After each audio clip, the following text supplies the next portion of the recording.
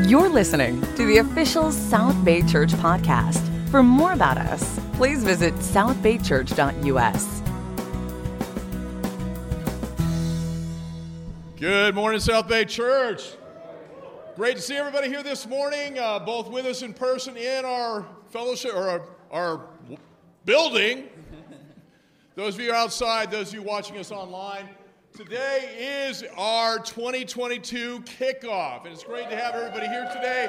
Got a lot of incredible things that are going on. I know some of you just showed up for the raffle that we have, but by the end of this, I'm sure we'll have you all in a better spiritual place. You're going to pray us out? Yep. Let's go ahead and go to the Father in prayer. Father, it's exciting to be here this morning, just to have an opportunity to spend time worshiping, singing to you, praying, looking to your word for guidance in our lives. We're super excited about what we're about to embark on as a church as we head into this segment where we're going through emotionally healthy spirituality and what that means for us in a relationship with you, being able to bring it to a deeper level. But Father, right now I do want to appeal to you on behalf of a number of our members of our congregation and family with health issues. Father, for Jesse, that the condition with his neck and spine, Father, his ask is for us to pray that it's not cancerous. Father, help him as he moves forward with whatever the prognosis and direction is the doctors give him going forward. Father, we have a sister in our fellowship with cancer who's involved in treatment right now. I pray that the treatment is effective, efficient, and that she quickly gets back on the road to recovery. For Tony Marquez and his health challenges, for Jill Newman, Father, that you'll help her get to a point where she can be an active part of the fellowship going forward. For Sasha Hill's dad and his health issues, Celie's mom, for Laura Martinez, for all of the various things we've got going, whether it be COVID-related, other situations. Father, you know what they are. We know that you're capable of healing. You are God of wonders and miracles. And for my own mom, with the transition for her, God, give us wisdom, give us discernment, help us to set her up in a situation that will be good for her moving forward as well. Father, be with us today. Help us to really connect with you and help us to leave here with an incredible sense of gratitude for what Jesus Christ represents for each and every one of us, just understanding the transformative powers of the blood and his body that was given up for us to have this amazing relationship with you. It's in Jesus' name I pray. Amen.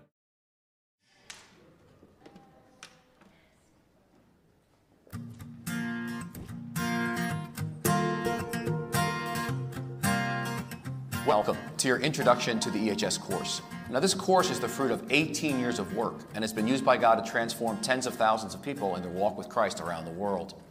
The EHS course introduces two large biblical truths that are missing in most present-day discipleship efforts: emotional health and contemplative spirituality. So it looks at, in terms of emotional health, how you cannot separate emotional health and spiritual maturity. And then also it looks at how we need to slow down spirituality so we really can walk with Christ. And it's these two things together that offer nothing short of a spiritual revolution in our lives and transform the deep hidden places in us. Now, the course has 8 sessions. It begins with 1, the problem of emotionally unhealthy spirituality. Secondly, it looks at know yourself that you may know God. Thirdly, it looks at going back to go forward. Fourthly, it talks about journeying through the wall.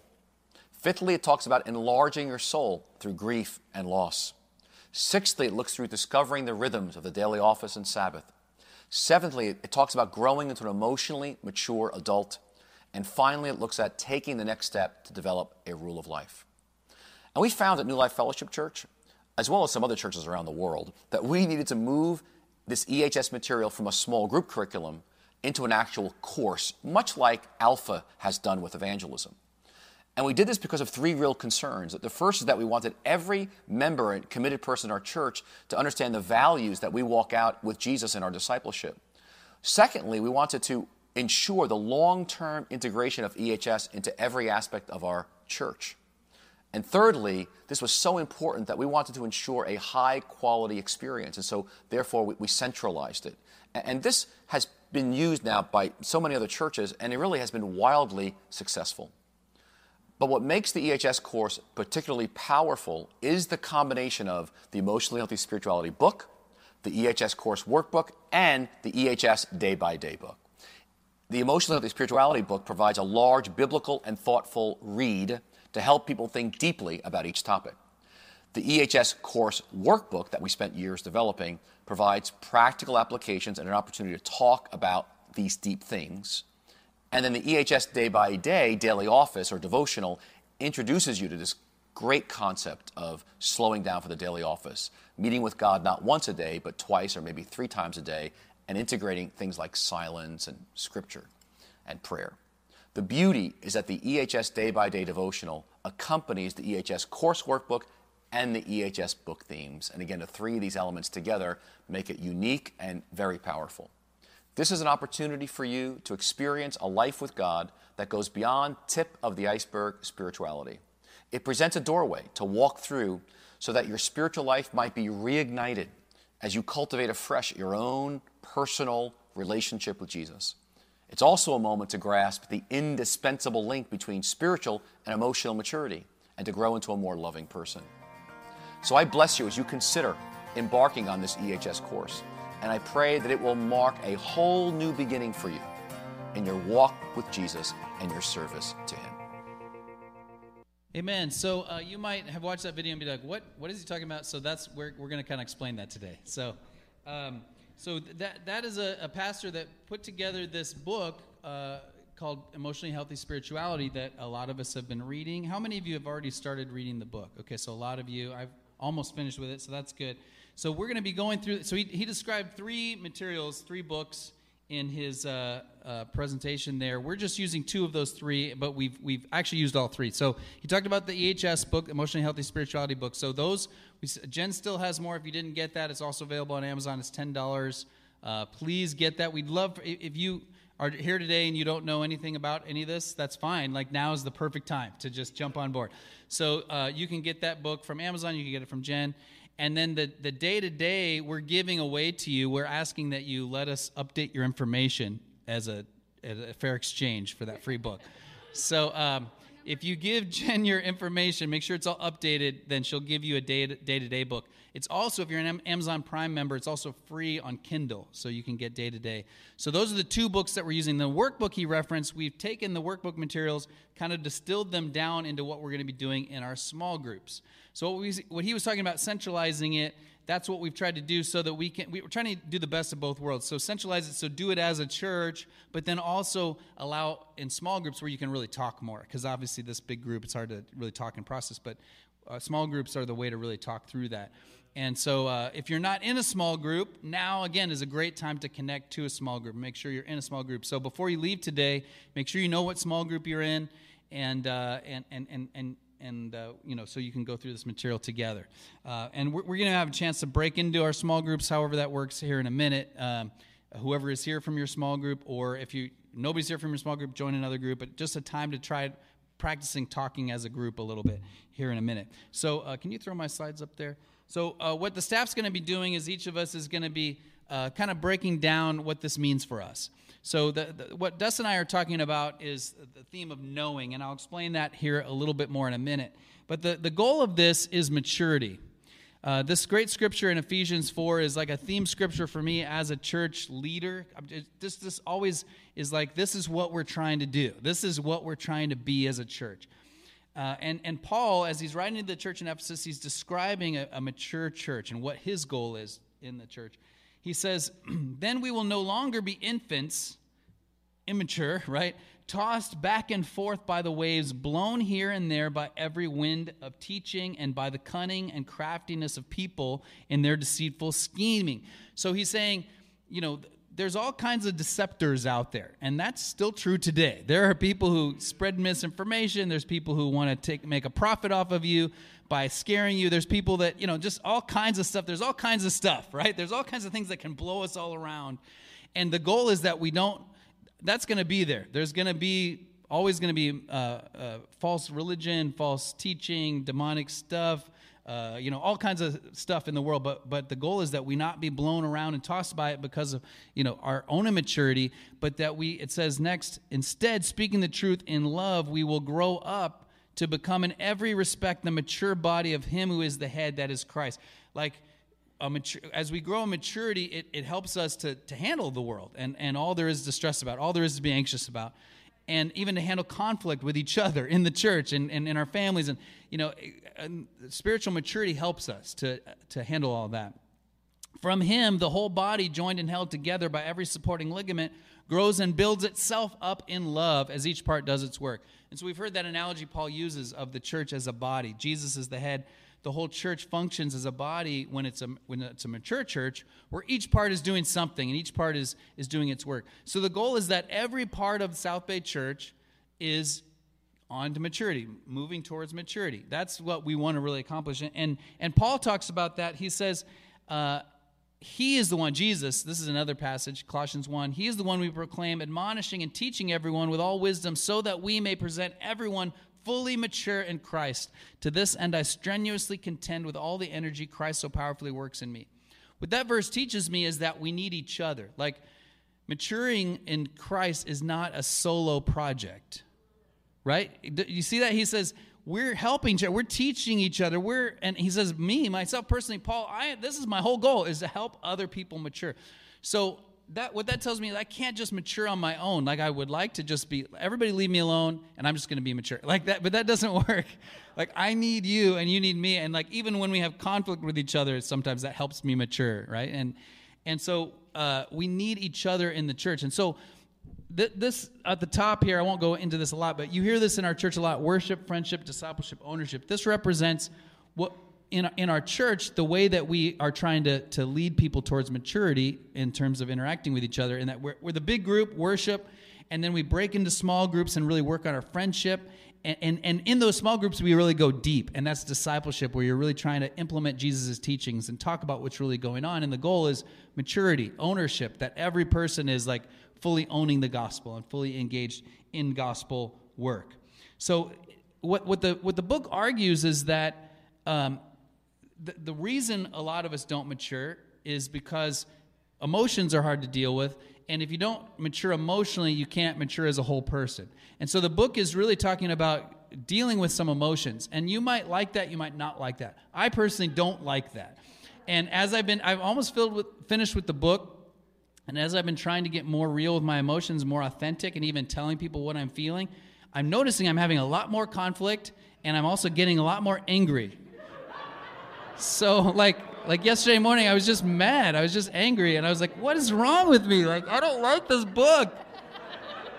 So you might have a similar experience. What I hear is that it's for the good, right? Like I hear it's for the good. David and I I'm just going to say, David and I had a conflict.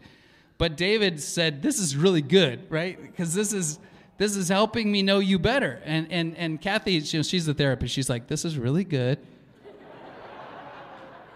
I appreciate you having the, feeling safe to be yourself and be mad right now. So this is good, right? We might not like it, but it's good. And so that will help us mature, because even Jesus talks about a lack of maturity, like in his parable of the sower. He says, the worries of this life, the deceitfulness of wealth, the desires for other things come in and choke the word, making it unfruitful. So there's these things that are deep-rooted. And why do we get sucked into those things? Worries, wealth, because we're insecure, because we have feelings, because we are afraid of the world. And so we reached for these other things for control that don't really give control, and we end up choked. And so the goal of this is to be able to deal with that deeper stuff and then also really connect to God. So that's what that second book is, Day to Day. And the Butlers will talk a little bit more about that. Is just not only are you dealing with things, but you're connecting to God in a deeper way than hopefully you ever have before. So Dustin's going to talk a little bit more about being spiritually unhealthy. Because that's my expertise. Okay, so in the book, there's 10 symptoms of emotional unhealthy spirituality. And as I read this, I was like, oh, wow. Like each one you kind of connect with. So we'll just kind of talk through it, but it says, using God, I can't read that. I'm going to have to read it off my phone. But then I'll be facing that. But anyways, you hit 50 and all of a sudden you can't see. I don't know what happens. But using God to run from God, which, I'm doing all these spiritual things, but not spending time with God. You know what I'm saying? It's so easy to get caught up in that. Ignoring my emotions, which is very easy for me. It's like easier to, let's just push forward and don't worry about what I feel about it. Dying to the wrong things, like picking the wrong things to deny ourselves in, right? And then denying the past how the past has impacted me. Like I just don't want to deal with that. It's not affecting me now or whatever. Dividing our lives into secular and like spiritual and secular. It's different. Like I have work and then I have church, or and the book was talking about how we're all like, we're not the ministers, the Marichis aren't the ministers only. All of us are. We're supposed to be, our whole life is ministering to ourselves and others. And, we just happen to do it full time and help equip you guys. But it's like, we don't have these different sections of our lives. Spiritualizing away conflict. Doing for God instead of being with God, which is really, that's kind of similar to one of the top ones, but it's so easy to just do all these things and think we're doing okay, but we're not, spiritualizing away conflict, it's easy to avoid conflict in the, under the, I'm not going to be angry, so I'm going to stuff it, or I don't want to be critical of that person, so I, whatever. I'm going to be spiritual about it instead of actually dealing with it. Covering over brokenness and weakness and failure. And this was talking about shame. Like you just see, I don't want to feel shame, so I'm just going to cover the whole thing over. I'm not going to think about it. I'm not going to go there. I don't want to deal with it. Living without limits, or we also call this boundaries, like not setting healthy boundaries for ourselves. We're just going to help so many other people and do so many things that we're not taking care of ourselves in our relationship with God. Or judging others' spiritual journey. that hurts us. Like we're so critical about what everybody else is doing, we're not looking at ourselves. And so Brian and I were driving in the car the other day, and I was like, okay, I'm almost done with the book. At the beginning of the book, I had all these hopes, like, okay, I know I have a low EQ. Like, there's the IQ, and I've known this for years. Like, I am not very in touch with my emotions or how to deal with them or whatever.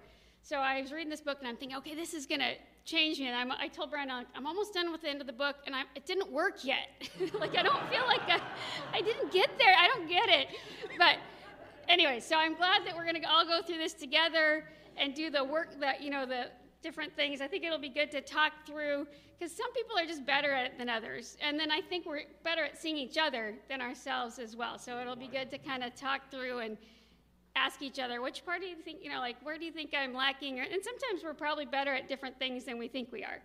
But, so we got the iceberg here. So this is dealing with, so the tip of the iceberg is what everybody sees, right? And then that's the rest of us down there. So hopefully we're going to be digging down into the bottom part, which isn't fun sometimes. It can, sometimes it can be, but sometimes we think we don't want to do that. We don't want to get deep. But then if we stay on the surface, we don't have close relationships, and we're not happy either. So it's going to be some work to do all this stuff to get to the bottom of the iceberg. I don't know that we're going to get to the bottom of the iceberg. That's a lot. But hopefully we can deal with some of the stuff underneath to help us. So the weekly schedule is going to, just so we're clear, it's all can sound a little complicated, but it's going to be easy. We're going to have, on Sundays, we're going to have a lesson from each of the chapters. So the guy in the video explained the 8 different, so we're going to do this for 8 weeks, 1 chapter each in the Emotionally Healthy book. And then, so the guys will do a lesson on Sunday, and then Wednesday we'll get together and do, talk about it as a group. And throughout the week we'll be reading the day-by-day book. And then there's also a worksheet that goes along with the Wednesday. And that'll be sent to you. So that's it. There's just the Sunday, Wednesday, and the worksheet. So it sounds all complicated, but it should be pretty helpful and give us some good stuff to talk about and dig into. So hopefully we'll all be fixed at the end, right? Yeah, that's right. So just going back to this slide, this ties into what we've been trying to accomplish even the last few years. Remember our when we did this New Year's kickoff 2 years ago, it was doing life together. And that was right before, all that was to come, doing life together. But the goal of that was in our small groups to be able to really know and be known. That's what we all really want, even if we think we don't want it. We really do want to be known and still loved, even though somebody knows. So let me just newsflash: you are broken. And I am broken. Like, we all are broken. Like, whatever's down there, there's a reason you don't want people to know what's down there. Because we all have issues. We all have sins. We all have things we're ashamed of. We all have, even if you don't know it, like we all, and if you think, oh, I have nothing, then that's your thing. Like, you're out of touch. You don't. So we all, so rather than viewing this as negative, like let's kind of view it as a voyage of discovery.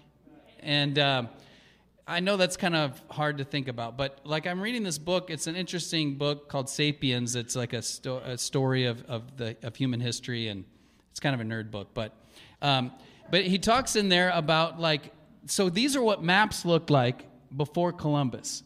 So this is from 1459. So this is a European map, and so the idea, there was kind of this, and the author argues that Columbus's discovery of the New World really changed all of humans' thinking, because there was this kind of idea that we've found it all, we've discovered it all. They're kind of a modernist, that becomes more of a modernist approach, but we know it. Like, so the maps reflect that. Okay, there's everything there is on the map. And then look what changed. So this is just a few years later. This is after the New World is discovered by Europeans. There was a lot of people already here, but so this is what European maps look like after that. So look at all the empty space. So can you see how that's just a different kind of worldview? Is, wow, there is so much, like they even left half the map empty. Like, the contrast between these maps is really interesting to me. That okay, I got it all, or wow, there's a lot to be discovered. And so I use that as an analogy for yourself and either others, the others in your group. Like, I want to view this as I'm discovering a new world. Like, I want to know more about myself, and I also want to know more about you.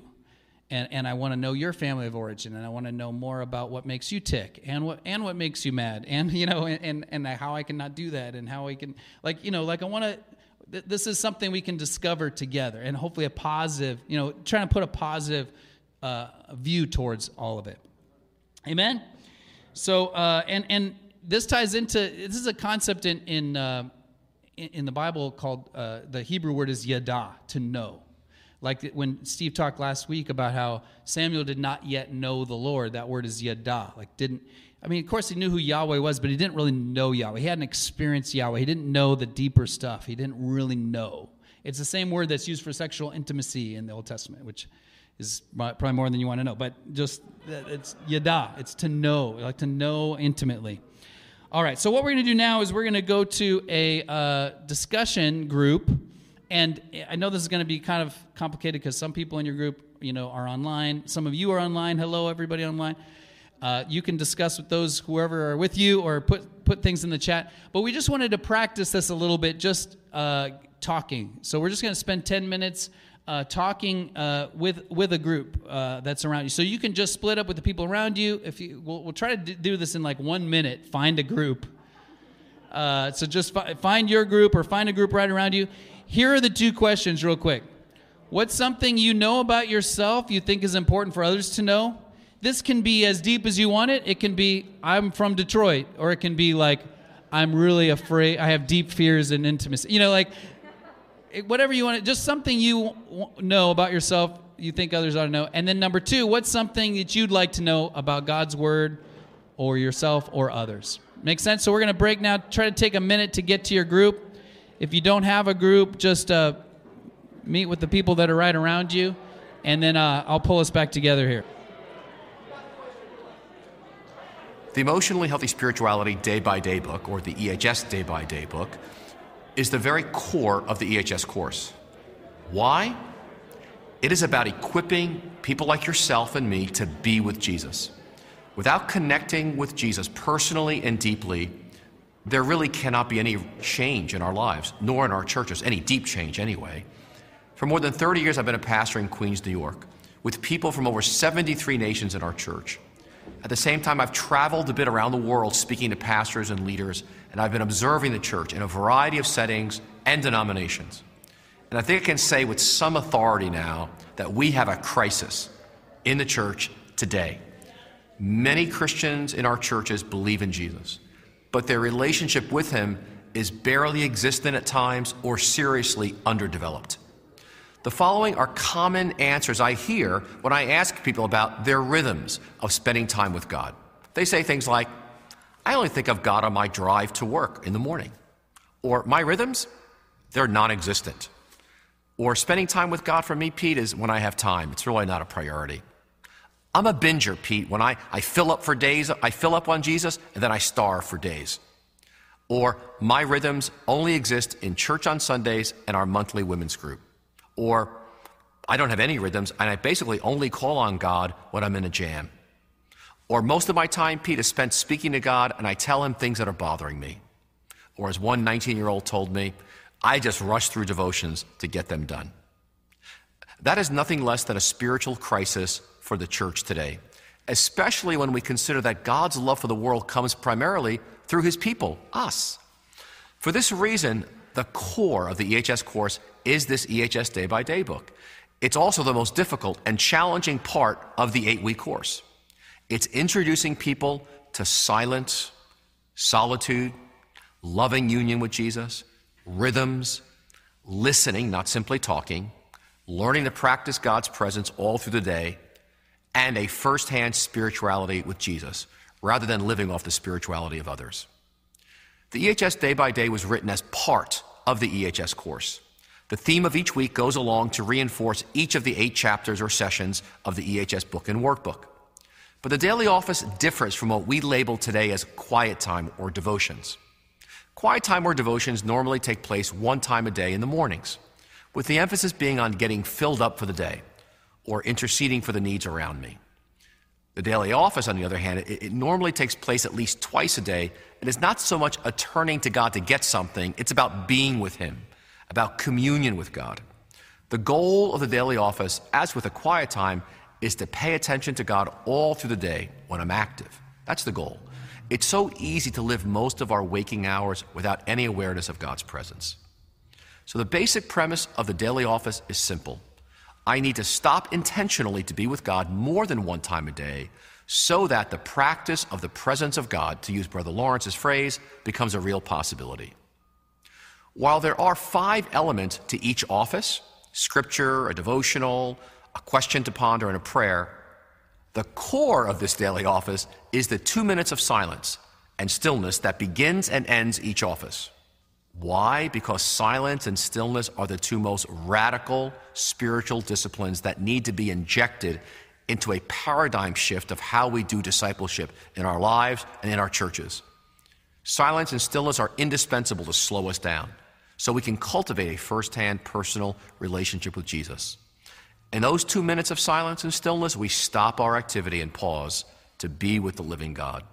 We obey the biblical commands, be still before the Lord and wait patiently for him, Psalm 37:7. Or be still and know that I am God, Psalm 46:10. All religions practice silence. What makes silence unique for us is that we are silent before the Lord himself. This will be difficult, especially at first. Our internal and external worlds are filled with noise and distractions.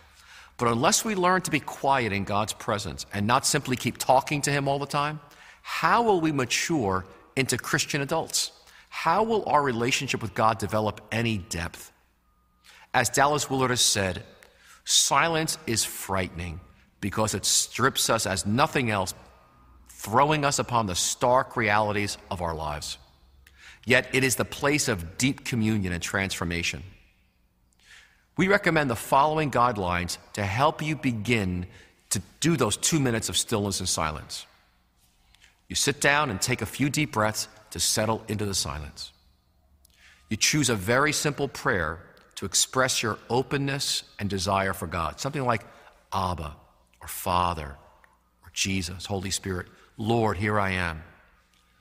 Close your eyes and you offer this prayer to Jesus, allowing his will and his love full access in your life. And then when you become distracted, you offer again your simple prayer back to God. Oh, Jesus. Give yourself lots of grace here. When we sit in silence and stillness, we begin the process of allowing God to be the center of our lives. We let go of control and the agenda for our lives. We stop to surrender our will to his will. We open ourselves up to hear him speak. We receive his love. Again, this is challenging. These spiritual practices, however, turn life upside down. But as we practice quieting every inner and outer voice in order to be attentive to God, we find ourselves more relaxed, less triggered, less hurried, and maturing in our relationship with Jesus. We also learn that when God says, "Be still and know that I am God," he's referring to an intimate knowledge of him that can only come out of silence.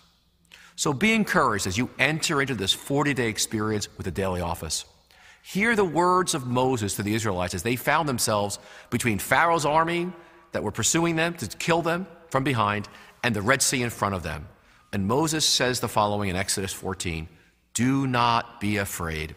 The Egyptians you see today, you will never see again. The Lord will fight for you. You need only to be still." And I trust that you will find, as I have, that when you stop to be still and silent before the Lord, he really does fight for you. How are we doing this morning? Good to see you guys. So this is the exciting portion, right? I mean, he talked about some great little tidbits. One of which was kind of like a Christian exposition, if you will, about how many people go to church and they have all these different things going on, but very much compartmentalize their relationship with God and kind of fits into certain parts of schedule, but then to actually take the time and to slow down, do a little woo-saw or whatever it is for you, and we're going to go through this brief thing of meditation in a second, but just to be still. There's a great scripture that I love. Where's it at? Right here. It's a new clicker. It says, "This is what the sovereign Lord, the Holy One of Israel, says. In repentance and rest is your salvation. In quietness and trust is your strength." And what you find, in this quietness and trust, if you will, and then also in Psalms about 19 times, is this idea to meditate, this idea to be still, this idea to commune with God. We like to be busy oftentimes. We like to do things and be active. I think very much of our society prides itself in working crazy hours and having busy schedules. Challenge is do we also take this time to just commune and connect with God?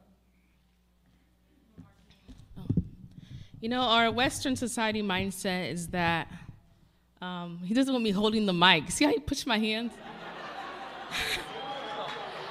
I'm about to have a bump on stage. A Western society mindset is that productivity equals spirituality. When you're busy, then you're being a good Christian. So much is thrown at us on a daily basis through media outlets, social media. We have COVID-19 and his cousins, Omicron and Delta. And whatever may be next. None of which helps to bring us closer to God. For myself, I have to make a conscious decision to remember God daily. The daily office is a great tool to apply to help my mind be connected to God, our Abba, our King. Although being productive is important, it is not our priority. And I think sometimes with our mindset, we can get that confused. Our priority is to be in communion with God and to make time to hear his voice. For me, Also, we are so blessed to serve a God who does not tolerate us. I think with people, we can just tolerate each other. God loves us. He knows us by name, and he desires us. So he desires this intimacy with us. There's a good scripture that was shared. He kind of went into details about the Israelites. You can imagine being in a situation where the Egyptians are chasing you, and then you have water. It's kind of like, what's going to happen next? And I think a lot of us can operate in that state of fear and urgency and immediacy. And so the daily office is really a great opportunity just to be still and connect with God. And it mentions, the idea of communing with God more than once. I think a lot of us have grown up with a quiet time mindset. And the goal, of course, is to connect with God in the morning, generally speaking, or sometimes at night. The daily office deviates from that in the sense that it wants us to connect with God multiple times throughout the day, which I think is the goal of a quiet time to begin with. Right. We want to connect with God. And in this Exodus scripture, it mentions the idea of you need to be still. And so for us, I think God forced us to be still in some respects with the beginning of this year. I got COVID. She had something. The kids all had it. It was like a 14-day period where we came off vacation, ready to roll, charge the hill, kind of be like the Israelites, let's go. And God said, stop.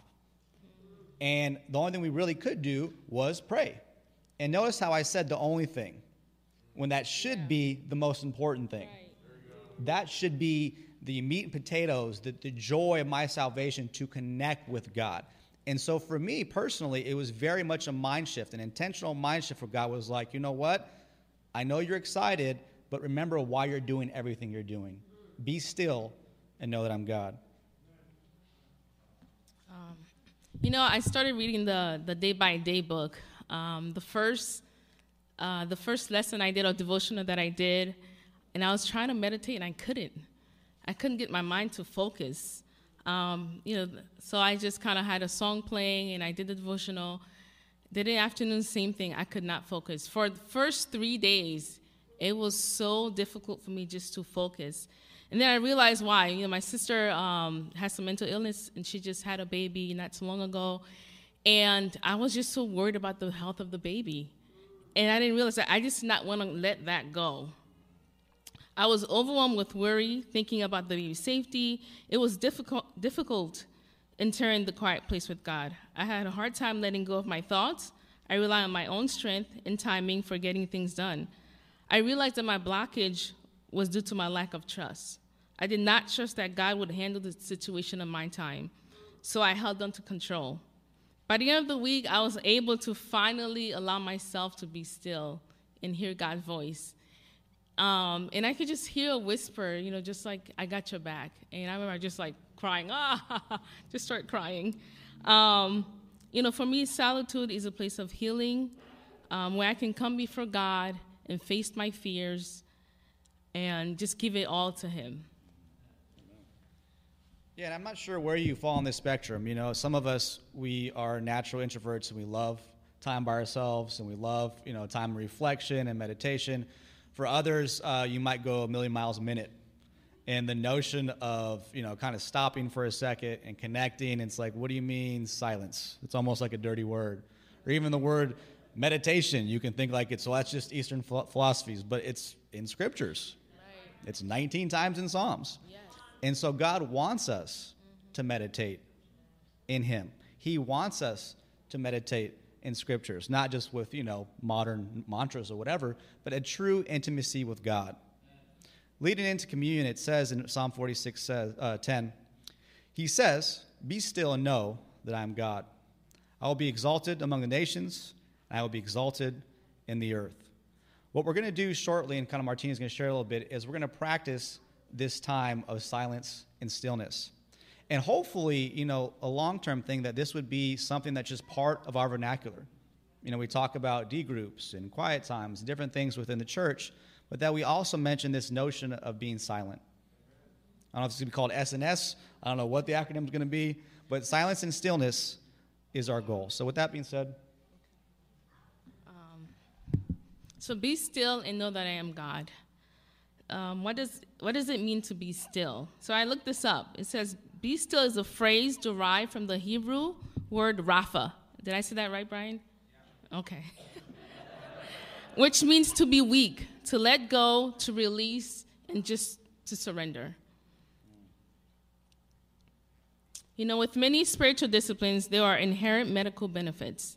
It's God's way of telling us, our bodies, that it's beneficial to him. From a medical standpoint, Dr. Johnson, you can tell me if I'm right or wrong. Deep breathing slows down your heart rate, allows the body to take in more oxygen, and ultimately signals the brain to wind down. It also balances your hormones, lowering down cortisol levels, increasing endorphin rush in the body. To know God, we must exercise being still by submitting and surrendering our thoughts, fears, plans, emotion over to God, so that we can experience an intimate relationship with God. And now we're going to practice stillness. So just going to ask you guys to put your phone down. Give you a few minutes to do that. Let go of that talon-like grip. Just let it go.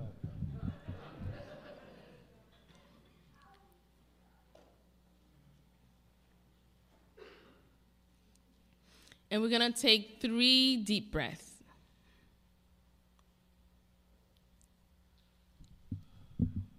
Okay. Breathe in. Breathe out. Breathe in. Breathe out. Last one. Breathe in. And breathe out. And now we're just going to choose a very simple prayer or however you choose to approach God. For me, I call him Daddy. Some of us call him Abba, Father, Holy Spirit. You can do a short prayer. Here I am, Lord. You're going to close your eyes and offer this prayer up to Jesus. And if you are distracted during the time of the stillness, just go back to that prayer to help you get back to silence.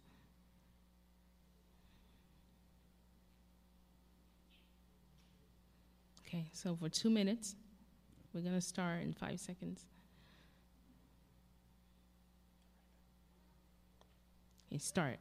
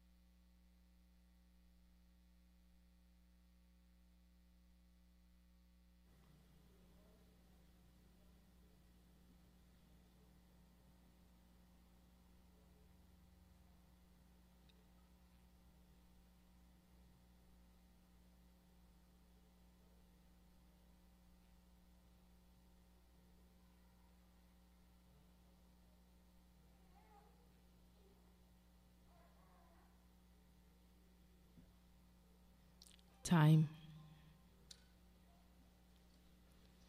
How was that?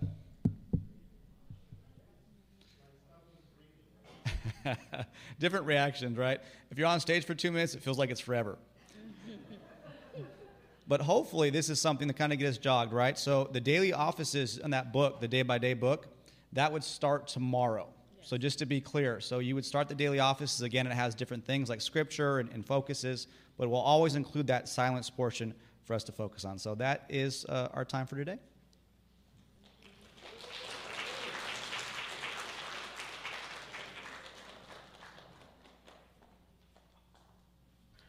And before I forget, let's pray for communion. It's kind of important. Father God, we thank you so much, Lord. It's amazing, God, for us to be able to be together as a church, to be able to draw close to you, Father. This is silence and solitude. It allows me, God, personally, to take that time just to truly let you in, to not just pray and go through motions, but to truly connect. We pray, Father, as we take communion together, that we're able to draw close to you, to think about your Son and the cross, to always be grateful, God, for the body that was broken, for the blood that was shed, that allows us, God, to draw near to you because we know how much you love us. We thank you so much for your sacrifice. We thank you so much for today. Pray this in your Son's holy and perfect name. Amen.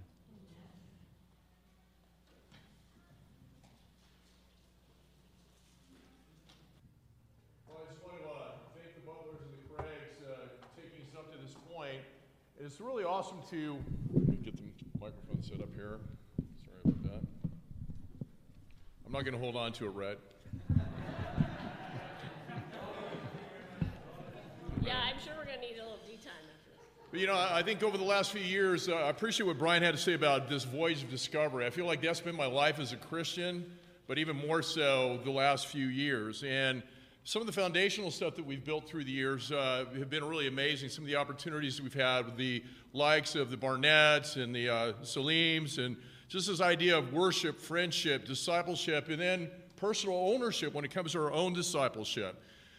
This stillness aspect of this book, for me, as someone that suffers from attention deficit, is huge. To sit down, be quiet, and but it's been amazing. I shared last week a little bit about getting back into the old school Bible rather than the phone with all the notifications and everything.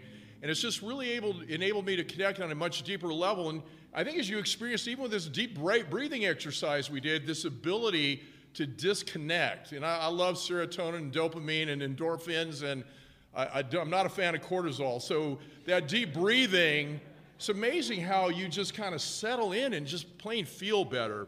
But as we move forward here this morning, I think it's really understanding that God has always invited us into this, His will and His commission, and this ability to change the world and do great things. But I think when it gets down to each and every one of us, we, me, and you, this has always been a part of His plan.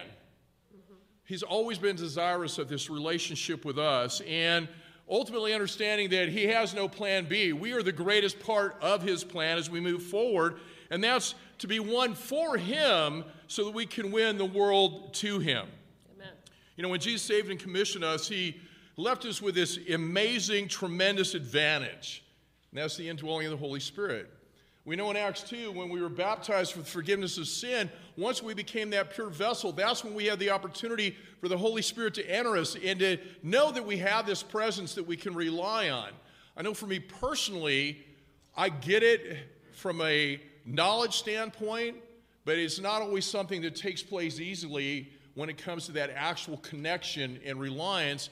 And so much of what we're going to be doing with emotionally healthy spirituality is going to get us to that place where it's commonplace to hear God speak. It's commonplace to have that degree of connection, and really understanding that what amazing helpers we are to God with that reliance on the Holy Spirit in us. You know, voluntarily choosing to enlist God's help allows Him to work amazing miracles that really aren't possible within the natural realm when it comes to us individually, but there are everyday occurrences in the supernatural, and having that understanding, that connection, I think this is one of the things that's so incredibly significant, again, about emotionally healthy spirituality. You know, we keep seeing this picture of the iceberg, and, you know, you've got that small portion above surface, but all the other stuff that dwells beneath it. And it's designed to call us deeper. It's designed to help us break through some of the chains of our past, our family of origins, things that can help us back and really keep us from either inviting God in to help us or not really understanding how we can let go of those things that have haunted us from our past. You know, when it comes to this equipping, this ability to grow and mature spiritually, really understanding for each of us here in the church that we've got to really make sure that we take this personal ownership when it comes to our own discipleship. It's yours. It's mine individually, this walk we talk about with God. And it's time for us to grow deeper and emotionally connect spiritually, growing in all those areas from a standpoint of health.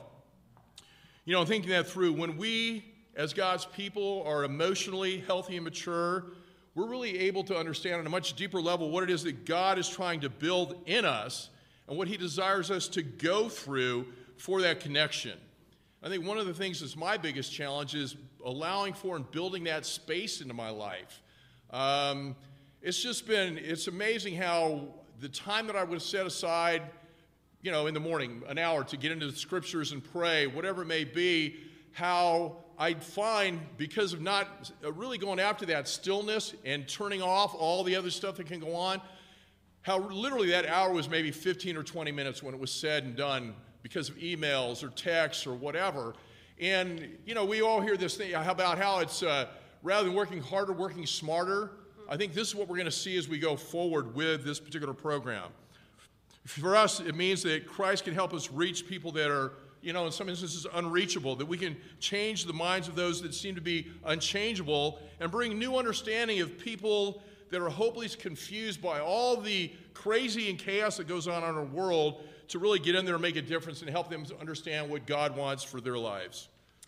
Yeah, and in the video that we saw earlier with the butlers, right before the butlers, there was this quick but significant line that we're going to watch in a second. And really what it talks about, what he says quickly, and you'll miss it if you aren't ready to hear it, is that God's love for the world comes primarily through us. God's love for the world comes primarily through his people, us.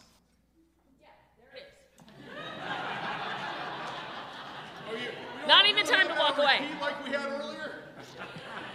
So God's love, there it is. That's like the quickest sermon ever, right? That God's love comes primarily through us, his people. I mean, what an incredible privilege and honor. But wow, like we're the big plan, right? So, we know that Jesus tells us in John 13, 34, 35, right? We all know that as we love one another, the world then will see God's love for them through us and our love for one another. And that's an amazing thing. But to think that God's love primarily comes through us. In Matthew 5... Okay. In Matthew 5:14, it says, God's word says this: "You are like light for the whole world. A city built on top of a hill cannot be hidden. And no one would light a lamp and put it under a clay pot. A lamp is placed on a lampstand where it can give light to everyone in the house. Make your light shine so that others will see the good that you do and will praise your Father in heaven." Again, God's love comes primarily through us. We are the light. Some people will only experience God by knowing us. They're not going to see Jesus anywhere else except through us. And what a great and powerful opportunity God gives us, right? What a great and powerful opportunity he gives us to partner with him in our own walk, but also in changing the world. And I know you guys know this, but, every generation says this, but our world that we live in is broken, right? It's always going to be broken. And there's a famous theologian. It says there's a famous theologian, John Calvin. You guys know John Calvin. "It is faith alone that justifies, but it is faith alone that justifies, but faith that justifies can never be alone." And we all know this. We're not saved by faith plus good works, but by a faith that works, right? Our faith, as we walk with God and our faith is built, God has built us then to express that through good works. And the basic scripture on this theme is James 2, where the writer points out that saving faith always results in a changed life. And that changed life is what allows others to experience God through us. Right? I know for me, before I was a Christian, nobody was experiencing God through me. That just didn't happen. So, I think that's the thing that's so significant for each and every one of us. I'd say 90% of you are probably here because the individual that reached out to you, it wasn't just about what they had to say, but being able to see that play out in their lives. It wasn't about what they were saying, but it was about what they were living. We know it's not enough to say that we have faith. That faith needs to be demonstrated by our actions, by our works. In James 2, verse 14, it reads, "What good is it, my brothers and sisters, if someone says they have faith but does not have works? Can that faith save them? If a brother or sister is poorly clothed and lacking in daily food, and one of you says to them, 'Go in peace, be warmed and filled,' without giving them the things needed for the body, what good is that? So also faith by itself, if it does not have works, is dead. But someone will say, 'You have faith and I have works.' Well, show me your faith apart from your works, and I will show you my faith by my works." Just really this understanding of faith and works and good deeds. thinking that through, sometimes it can be a little burdensome, really understanding who Christ was and who we're called to imitate, right? But I think this is the thing that's key with this emotional, healthy spirituality as we move forward, that if we are in a good place spiritually and we're growing and maturing in that, then that faith is something that's sustainable for the rest of our lives. So really understanding that this course is in contrast to the traditional approach of discipleship, is to help us experience what we've seen when it comes to this beneath the surface transformation, both spiritually and emotionally. And really understanding that deeply transformed people lead to a changed world. Amen. Again, changed people change the world. So, a lot of us, how many of you have been around for a decade, 2 decades, 3 decades, 4 decades? Okay, I guess we capped it out with the 3. That's a long time. But anyway. Andy Wingy. Yeah. Elder Wingy. Just, I think many of us have spent many, many years working with friends and family members and loved ones who really don't understand the gospel of grace or this struggle that we have that's called life. And we can kind of get tired and weary when it comes to these things, maybe even frustrated and annoyed as we try to live out our own discipleship and help others through our efforts understand that as well. But I think that's the issue, is we can rely on our own efforts. When we're not in a good place spiritually or emotionally, when we're stunted, this is where God comes in. This is where the Holy Spirit comes in, and God knows this. He didn't design us to go it alone, and it's one of the things I love about the passage in Isaiah 40, verse 28. God understands that we have a finite amount of energy and ability, but it's limitless if we're relying on Him. In Isaiah 40, verse 28, it reads, "The Lord is the everlasting God, the creator of the ends of the earth. He will not grow tired or weary, and His understanding no one can fathom. He gives strength to the weary and increases the power of the weak. Even youths grow tired and weary, and young men stumble and fall. But all those who hope in the Lord will renew their strength. They will soar on wings of eagles. They will run and not grow weary. They will walk and not be faint." In these 4 verses, weary is mentioned 4 times in those 4 verses. The first one is letting us know that God doesn't grow weary. What does that mean for the rest of us? It's a thing. It's an actuality. But if we put into practice spiritual disciplines that we have in our day-to-day, daily office, we'll grow our faith, and that faith will always bring about change. Amen? Right. And again, God, the whole point of this course is to take our relationship with God deeper. And God cannot work through us. Okay. God cannot work through us unless He works in us. Right? So are we allowing, the question I had to ask myself is, am I allowing God, am I inviting God to work in me? Are we allowing God to work in us? And God can't work through us unless He works in us. This is why it's important, like Steve said, to spend time in the daily practice. And, I don't know about you, but I had to go back to that prayer in that short 2 minutes, like it seemed like every couple seconds that I was getting distracted. And so I think that the daily office and the day-by-day book and spending time in the Word and in prayer and drawing near to Christ during those times, during our just our walk with God and even times of suffering. It's through the Word and prayer and our spiritual practices, meditation, the practice of silence that we just did. It's through those times that we are strengthened and that God works in us. And the Bible illustrates this. Steve put this part together. He really loves this, but he told me I could say it. The Bible illustrates God's working in His people as He prepares to work through His people. Think about it. God spent 40 years working in Moses before He could work through Moses, right?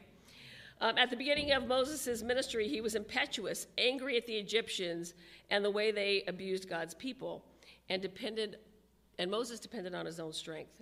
He killed an Egyptian and had to flee Egypt.